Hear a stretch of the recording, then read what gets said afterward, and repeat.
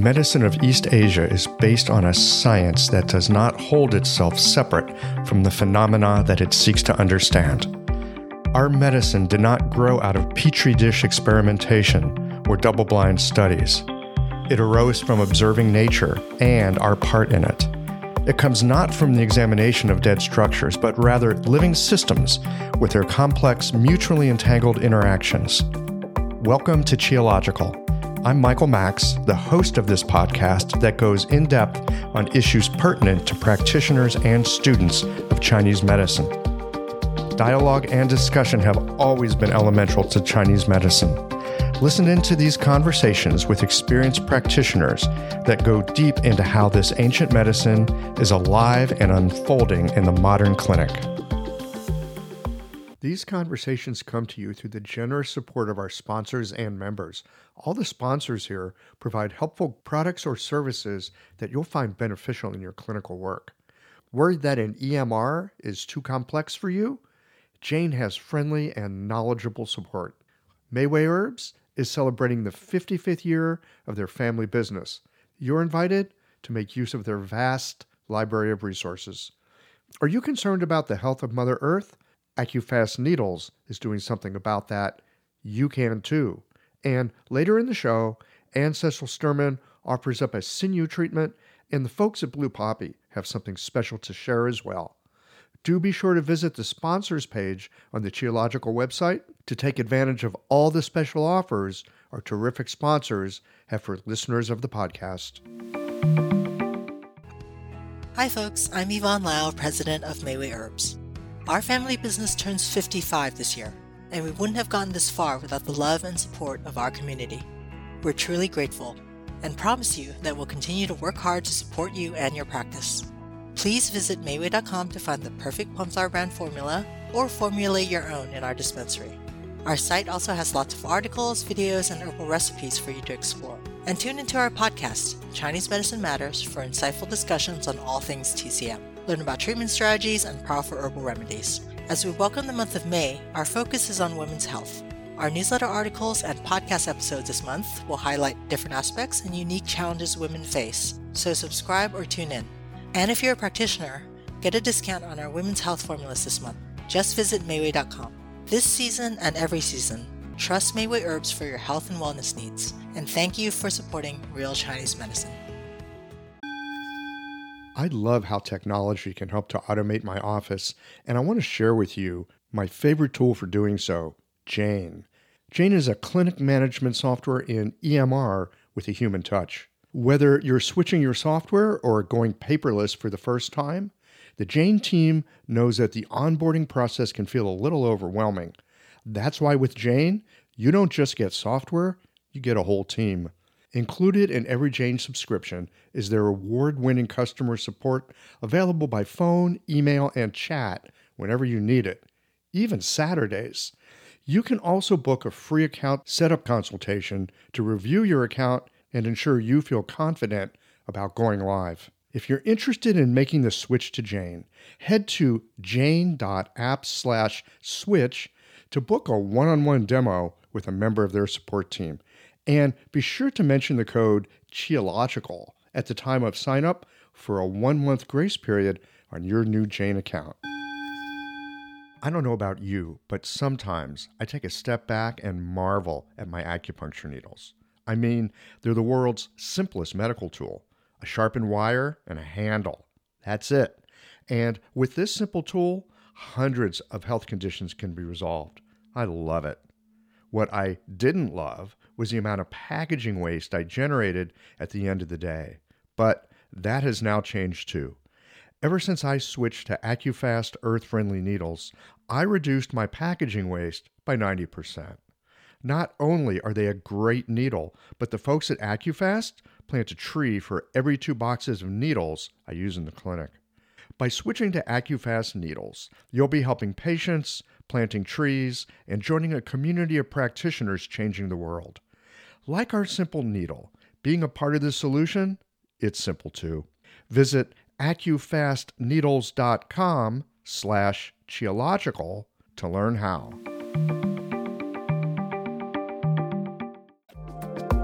Hello, everybody. Welcome back to Qiological.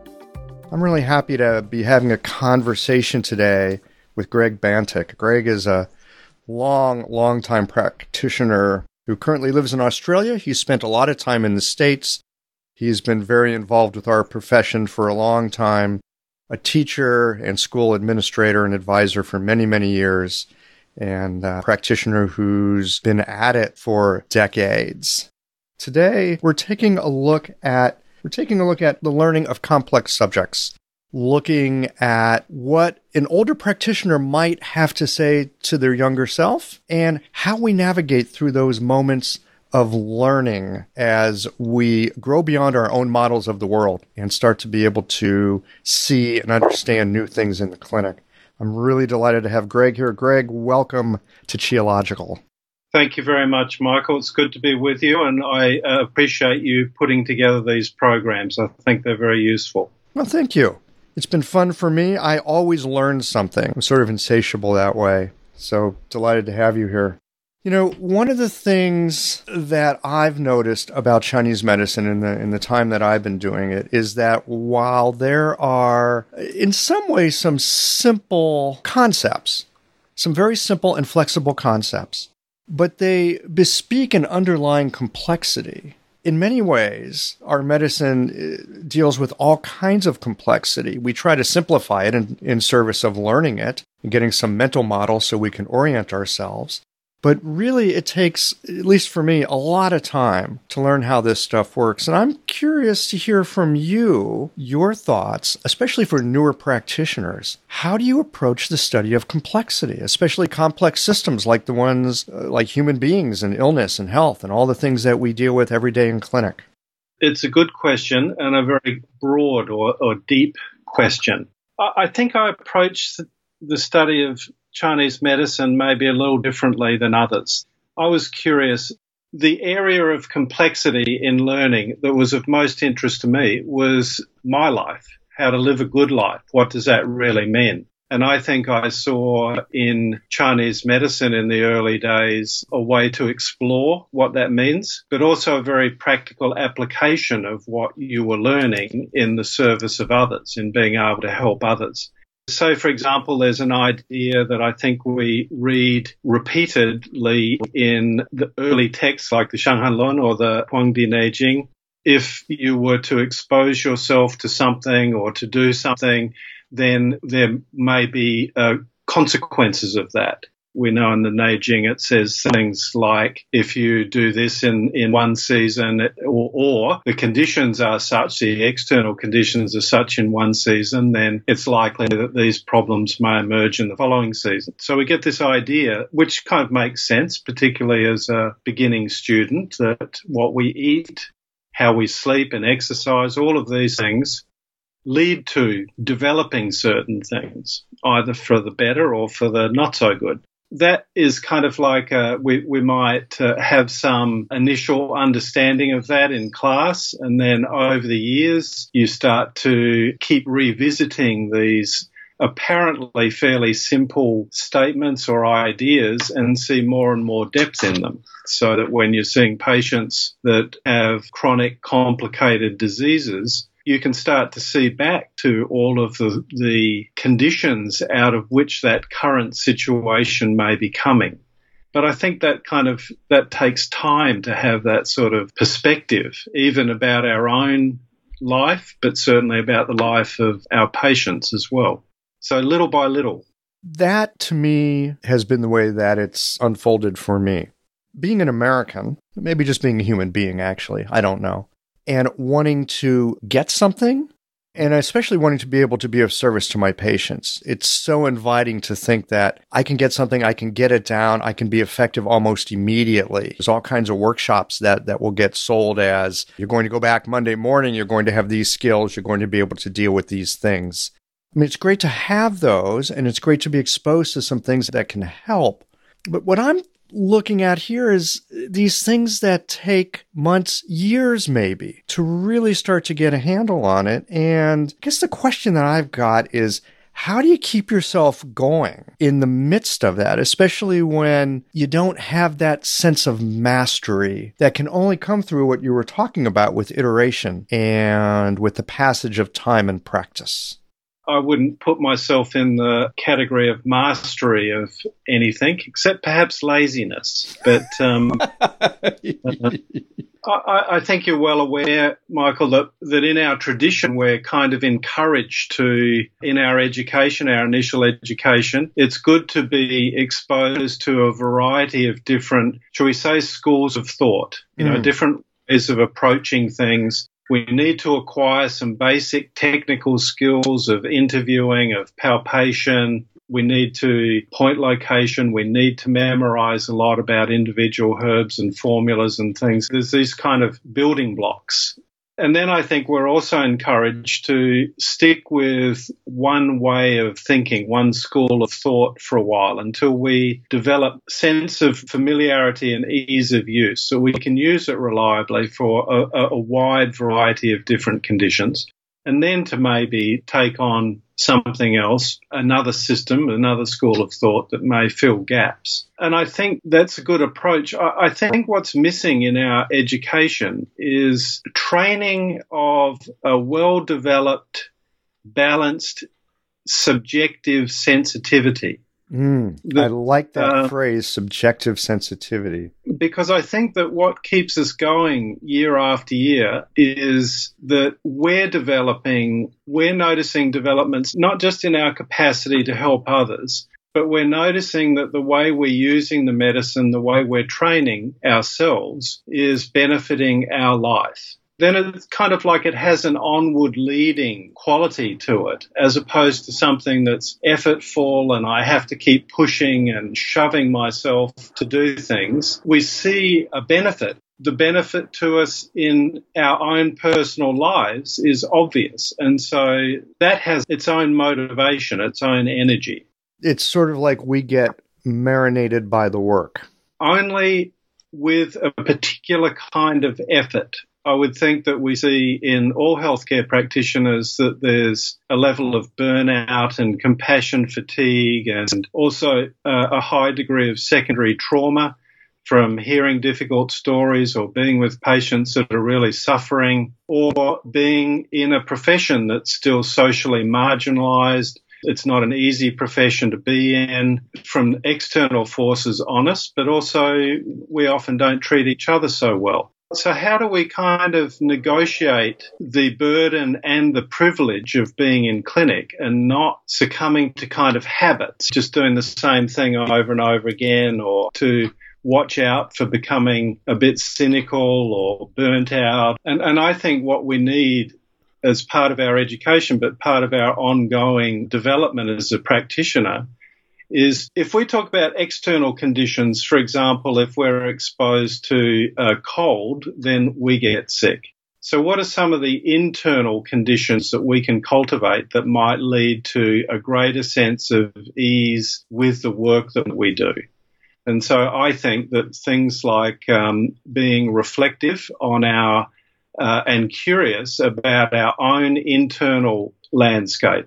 What is it that I'm thinking? How am I coming to these decisions? Why am I having these thoughts about this particular patient? What's my discomfort being with this person? Why do I prefer being with them and I have a bit of an aversion to that other person?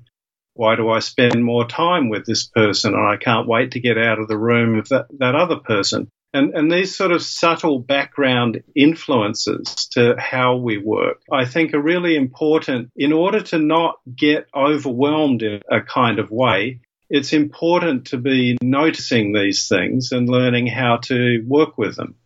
I hear you say this, and the first thought that goes through my mind is, have you been standing in the corner of my clinic and watching me the past few months? These are exactly the kinds of things that I've been thinking about. Yeah, I guess it's probably about 42 years in. And the other day I was getting some needles ready to use. And I was explaining, it was a new patient. And I was saying, you'll hear me rattling around over here. I'm just getting some needles out. We use these single-use sterile disposable needles, things that I've said quite a few times now. And I've unwrapped needles quite a few times over those many years. And it's very easy to take a very simple act, but something that we do over and over as just boring or something to skim through or to get through, as opposed to always see I can help my patient even just by explaining what I'm doing, letting them know that this is what's going on, asking them, kind of inviting them to be involved, a little more involved in the relationship that we're developing. And that keeps every little moment of a clinic day fresh. There's always something that might emerge out of it. To not just see it as how many times have I done this friggin' needle stuff? How many more times am I going to do it? I think these are the sorts of subtle things that discourage us from continuing a lifelong study. When I hear you speak of it this way, it sounds like something even as small as unwrapping a package of needles is a moment to be mindful, a moment to be attentive to our patient, especially a new patient. They're hearing noises. Who knows what's going through their mind? They're probably a bit nervous. And, how can we take this moment where we're getting ready to do a needle and make that easeful for the person that we're with? Even though we've done this thousands of times or tens of thousands, maybe for you millions, it's always fresh for the person that's with us.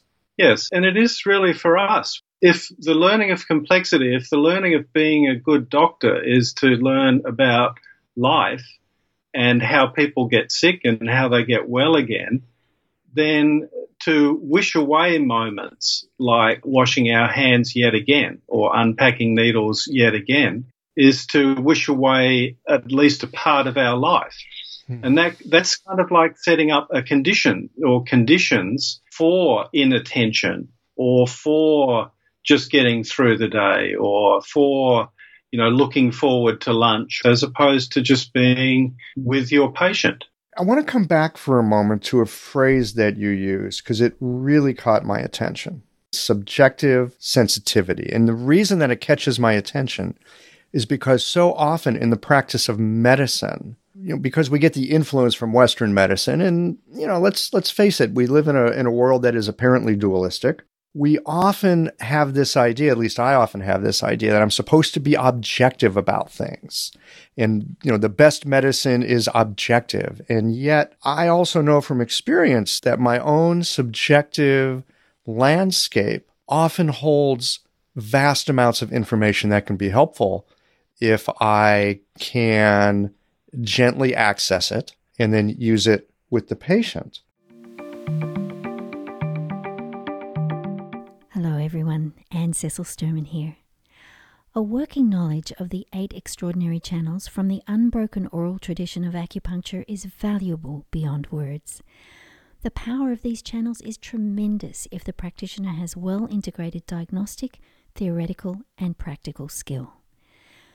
You'll be familiar with Dumai, the governor channel, or the Sea of Yang, the primal reservoir of Yang, which ultimately finances all movement and growth. But this channel also governs the ability to self-determine. The psycho-emotional presentation of your patients can be matched to a classical activation of this channel, clearing impedance in the free flow of Yang Qi to body, mind, and spirit. I'd like to share with you the marvelous potency of the Du channel in a full-length live treatment video from the seminar I taught last year in Melbourne, Australia. It's at annececilsturman.com/sinews 2024. Click on the Jump to Free Teaching button or see the link on my Instagram page at Anne Cecil Sturman. Thanks, Michael. Back to you. I'm curious to hear from you more about this subjective sensitivity and how better to cultivate it beyond what we were just talking about with the mindfulness. I mean, maybe there's nothing else to do except the mindfulness, but maybe you've got some other ideas here. We've kind of gone in this direction of valuing or preferencing objectivity, preferencing rationality a little too far, so that what's considered to be the most reliable or valuable information is the most objective, as in this is what's on a blood test or this is what's in a scan and so on. And while those things are useful, we know in clinic that they're not always accurate, often inaccurate or misleading. They don't give us the information we need to arrive at a diagnosis. So all of us as humans, including our best scientists, are left with this subjective side of ourselves. And I think our modern kind of scientific materialism has gotten good at looking at and measuring other, but it hasn't turned its lens back on the measurer or who is the examiner.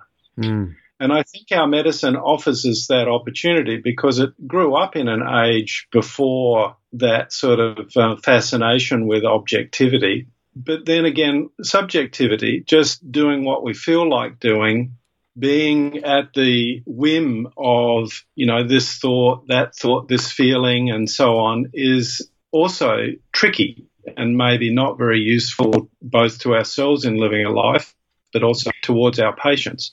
So I would kind of say that what we need to do is develop a more objective, and that's what I mean by balanced, sensitive subjectivity. We need to really know our subjectivity.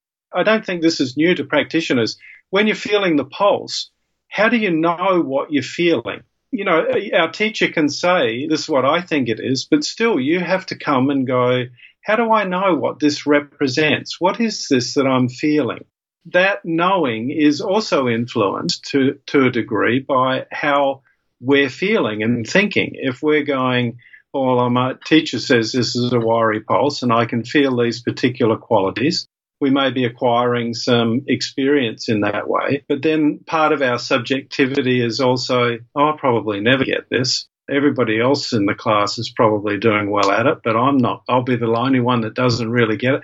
And we have our own personal kind of subjectivity or things that unstabilize us, that make us feel shaky or doubtful, or the opposite, overinflated or overconfident. So how do we get to know all of these factors, not just the qualities of the pulse, how do they match with these particular sets of symptoms, what does a body look like that has this sort of pulse, and developing those sorts of skills, but then also the internal skills of what is my subjectivity, what are some of the things that influence it, that make it more soft and open and available, what are some of the things that I'm doing, thinking, feeling, that tend to make me close down or make me judgmental or a little distant or pull back or being critical. In my opinion, I think we need to know these things to develop an objectivity about that subjectivity, to be able to learn to use it well, for it to be more reliable, more predictable. It sounds a bit like a Zen koan, using our objectivity to develop our subjectivity. I mean, it makes sense. Mostly it sounds like a practice, a continual coming back to and exploring and exploring and exploring, which brings me to my next question about learning from our clinical mistakes. I remember when I first went to Chinese medicine school, one of our Chinese teachers actually, started off telling us a story of a case that he really screwed up and at some point got back on track and the patient got better. And of course, we love these stories, right? They're great stories. The rub comes in is when we're in the middle of that experience of, holy smokes, now it's not working and all the judgment kicks in and all the, oh my God, what do I do? And I think it's lovely to have the idea that, oh yeah, I'm going to learn from my mistakes. But what about keeping ourselves together in the moment where it's all just fallen apart and we've got to put it back together again? What are your thoughts about that? Well, I've done it so many times. The first few hundred times was really painful and difficult, but I think it's inevitable, Michael. We're going to misread something, we're going to misdiagnose something, we're going to give too much of the right thing or not enough of the wrong thing, and we make mistakes a lot. How to cope with those things, I think, is just to be as honest and as kind towards ourselves as we can, that this is inevitable. And then when we talk about conditions, how did it kind of come about? Not as a theoretical exercise, but how did my diagnosis come about? What were some of the things that influenced my diagnosis? How did I get there? And then how did I make the choice of that treatment? Again, we're going back to the capacity to reflect. And then there's usually, at least in my case, a whole bunch of feelings come up as well as, gosh, I gave too much of that and they got a stomach upset and they were sat on the toilet for a few hours. But then there's also the personal side again of, I shouldn't have done that. My teacher would never have made that mistake, and all of these sorts of maybe self-criticism and the very painful part of our mistakes often. Or we may have a patient that is really upset with us and is brave enough to tell us rather than just go away, is brave enough to confront us and point something out. I think in the moment sometimes these things are just overwhelming and we're just struggling to kind of maintain some sort of equanimity. But maybe over time as we practice, we see that these things are inevitable and hopefully not big ones, that we do actually improve and we have less and less blips. But in that soup of trying to more maybe like being knocked over by a wave, we can also develop some sort of sense of balanced sensitivity. This is what I'm feeling. This is what's going on. What do I need? How do I help myself through this? How do I take care of myself? And if the patient's there with you, how do I also look after this other person? We're going through this thing together. How do we care for each other? What's coming to mind is what you said a few moments ago about using that objectivity to investigate the subjectivity as well. And in this case, not just the patient and what happened, but how we got there, put ourselves in that system. We're a part of the treatment. And to be able to see, how I came to this. Oh, yeah, I see how I saw this, I saw that. I thought I mistook this for that and gave them this herb, and now here we are. Well, I guess we know something new now. Exactly. And I think just being honest with our patients and where appropriate to explain the process of how we got to where we got is very helpful for them.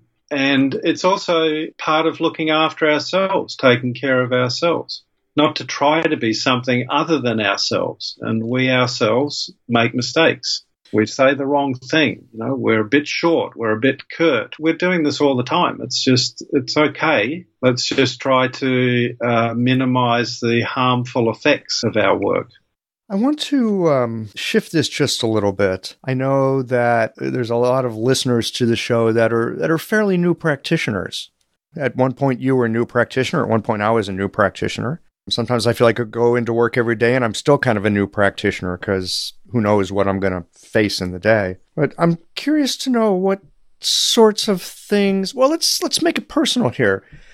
Any advice that you might have had for you 40 some odd years ago when you were beginning this practice, things that you couldn't possibly see from the place of beginning that at this point are clearer to you now that you've spent decades doing this? What would you have to say to that younger Greg about beginning and engaging a practice? By way of brief biography, I spent the year of 82, half in a Zen monastery and half in China, where I did one of the World Health Organization 3-month programs and then stayed on for a couple more months. And really that year was deciding for me, do I want to be a monk and live in a monastery or do I want to be a practitioner? I'd already been in practice about 7 years and had helped establish a school in Australia, in Brisbane at that time. So I was kind of trying to decide. But I decided at the end of the year that I would leave the monastery, but my practice would be my training hall, that be where I would continue to train myself into developing this sort of balanced sensitivity, but also where I would bring that learning to the way I practice medicine and to what I would teach or impart or share with my patients. So I may not have gone on if I'd known what I know now. But Isn't that so often the case? It's difficult. At least that particular path has been difficult. It's not been hugely financially rewarding. It's difficult in the way I have a relationship with a large number of my patients is a very intimate one. And so I hear a lot of stories, a lot of which are very difficult or hard to hear. And that has a toll in a way, or it's a goad to my own personal practice, but it makes quite a challenging clinical life.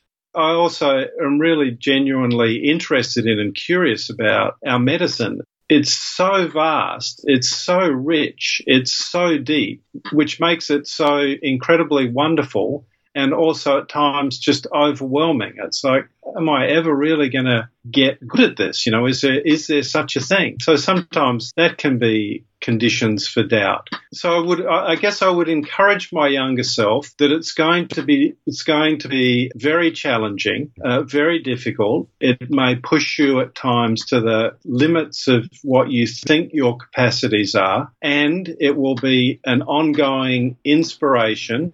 There's wonderful people in your profession that you have as colleagues, and we have this rich tradition of ancestors that we can also rely on.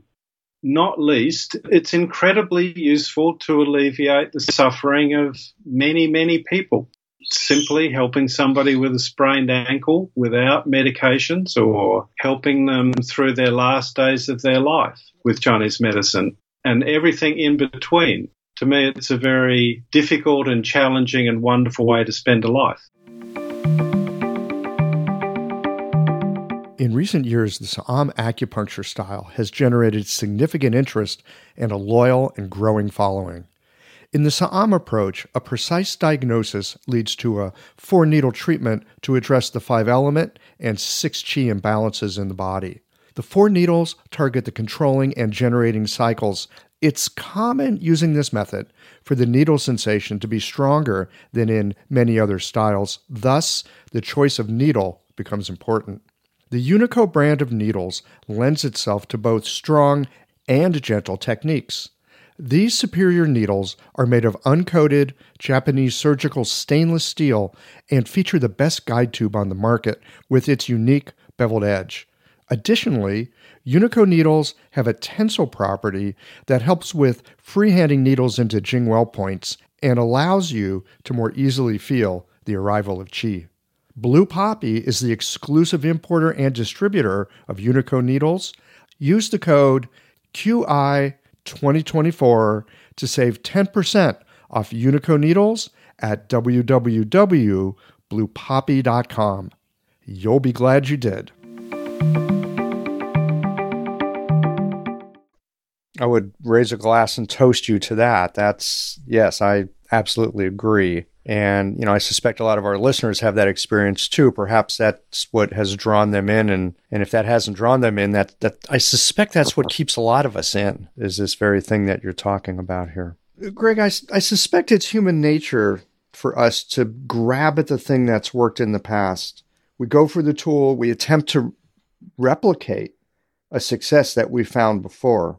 How can we keep learning and pushing beyond the usual stuff that works? Our greatest impediment to an experience of the divine was our last experience of the divine. How can we stay fresh to all of this? I like that quote. Michael, I think if we look at what we mean by tool, there's the tools of our trade, like our needles and our herbs and so on, and our skills, our diagnostic skills. And those I think we can keep fresh by paying attention to not letting ourselves just become habituated. As we've said, I'm just opening yet another packet of needles, but what's it feeling like? Where am I at? What's going on? How's my patient? What are they looking like as I'm doing this? So that's one way of doing it. To me, I think one of the most kind of inspirational is that our body and mind is our tool. And so how are we using that? What actually is that? By extension, to be curious about the patient's tools, their body and mind. Human mind is fascinating. And to really sit and look at and listen to and touch another human being and their mind is just endlessly fascinating. It's very hard to be bored when we're really curious about what's going on for somebody else. So I think that sort of approach comes with an onward leading energy, as I mentioned before. I think we need to learn from repetition. Recently I've been trying to study some Chinese calligraphy, and my teacher, who I think is a very good teacher, gave me kaishu, like a printed script of a very famous calligrapher, and said, copy these. And so I'd copy a whole bunch of them and trace them and just try to replicate them. And he'd keep pointing out how I had missed things. And what he was training me to do was to be able to see all of the strokes, all of the nuances in every stroke, and then to be able to reproduce that with a brush myself. Some people go, well, that's so boring and repetitive, and yet it's not. When I talk to my fellow classmates, I look at a whole sheet of their work and they go, there might be dozens and dozens of strokes on there, and they go, see these two here? I think I really got these good. But there isn't a sense of I failed on all the others. Slowly I'm getting it. Slowly it's coming together. I'm getting a sense of it.